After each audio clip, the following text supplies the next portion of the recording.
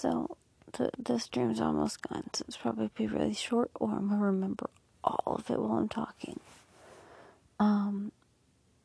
So the first thing I remember is that, like, I am a wife of a dude, and we are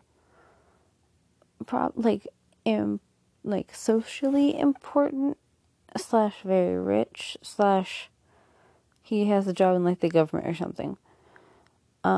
And we are both at home, and I don't remember exactly how, but we were discussing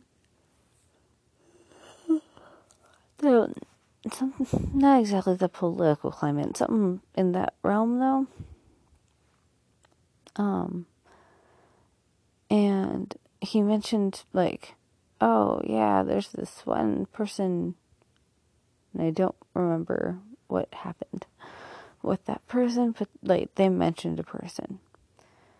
So then we went to bed, and then an alarm went off. Like not like a oh my god, intruder, but just like a smaller one saying that there was movement in the backyard, and that like you should probably go check it out. But it wasn't like, oh my god, we've already called the cops because someone broke in. And so we look at the like heat sensor, and we look and we see like there's all of these like lukewarm bodies that are just standing. And then we switched it from heat mode to night vision, and they're all like cardboard cutouts of like just people. And then we're like, oh, that's weird. And then we're like, okay, well, someone put that there. We should probably call the cops. And my husband decides to use the house phone and directly call the police chief. And I was like, okay, whatever. And he did that 2 times. It's like, oh no, they're not answering. Well, it's not really that important. We'll go to bed and we'll call someone in the morning. I was like, no, that's real creepy. Like, we need to keep calling. And then I was like, you should probably call 911 because your contacts are not going to make, this any better. And then while he was calling, he heard the line get cut. So we couldn't make any outside calls. And now in my dream, I have my phone next to me. Like, because in real life, it was there and I could feel it. So therefore, in dream, you could feel it. So I think he decided, without like really waiting for my consent, to grab his handgun or whatever, and then go downstairs. And he told me to, 1, close and lock that door, and then 2, we didn't have like a panic room, but we had like an area in which to hide that was harder than like the average person.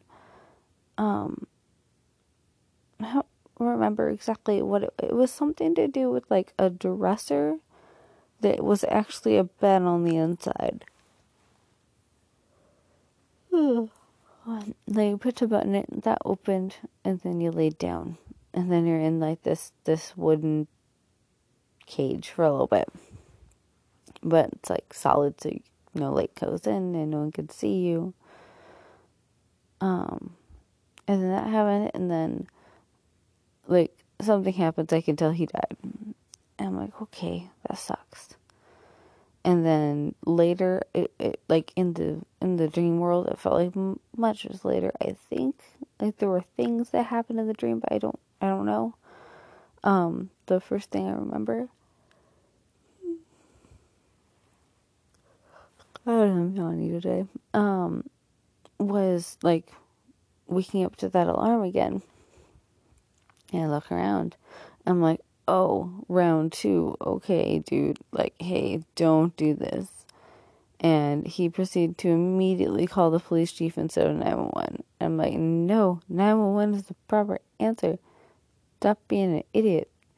And so then I have one of the little bottles, the ones that were filled with like a Jello, correction, they were filled with like a Jello that wasn't from last time, and what did I do? I like flipped it, and then it was jiggly, and I wanted to post it on the Aspects Facebook page, and I think I just lost the rest of the dream. It's gone.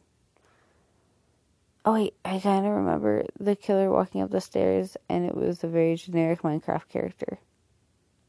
But yeah, definitely a killer. Okay, guys, have a great night. Bye.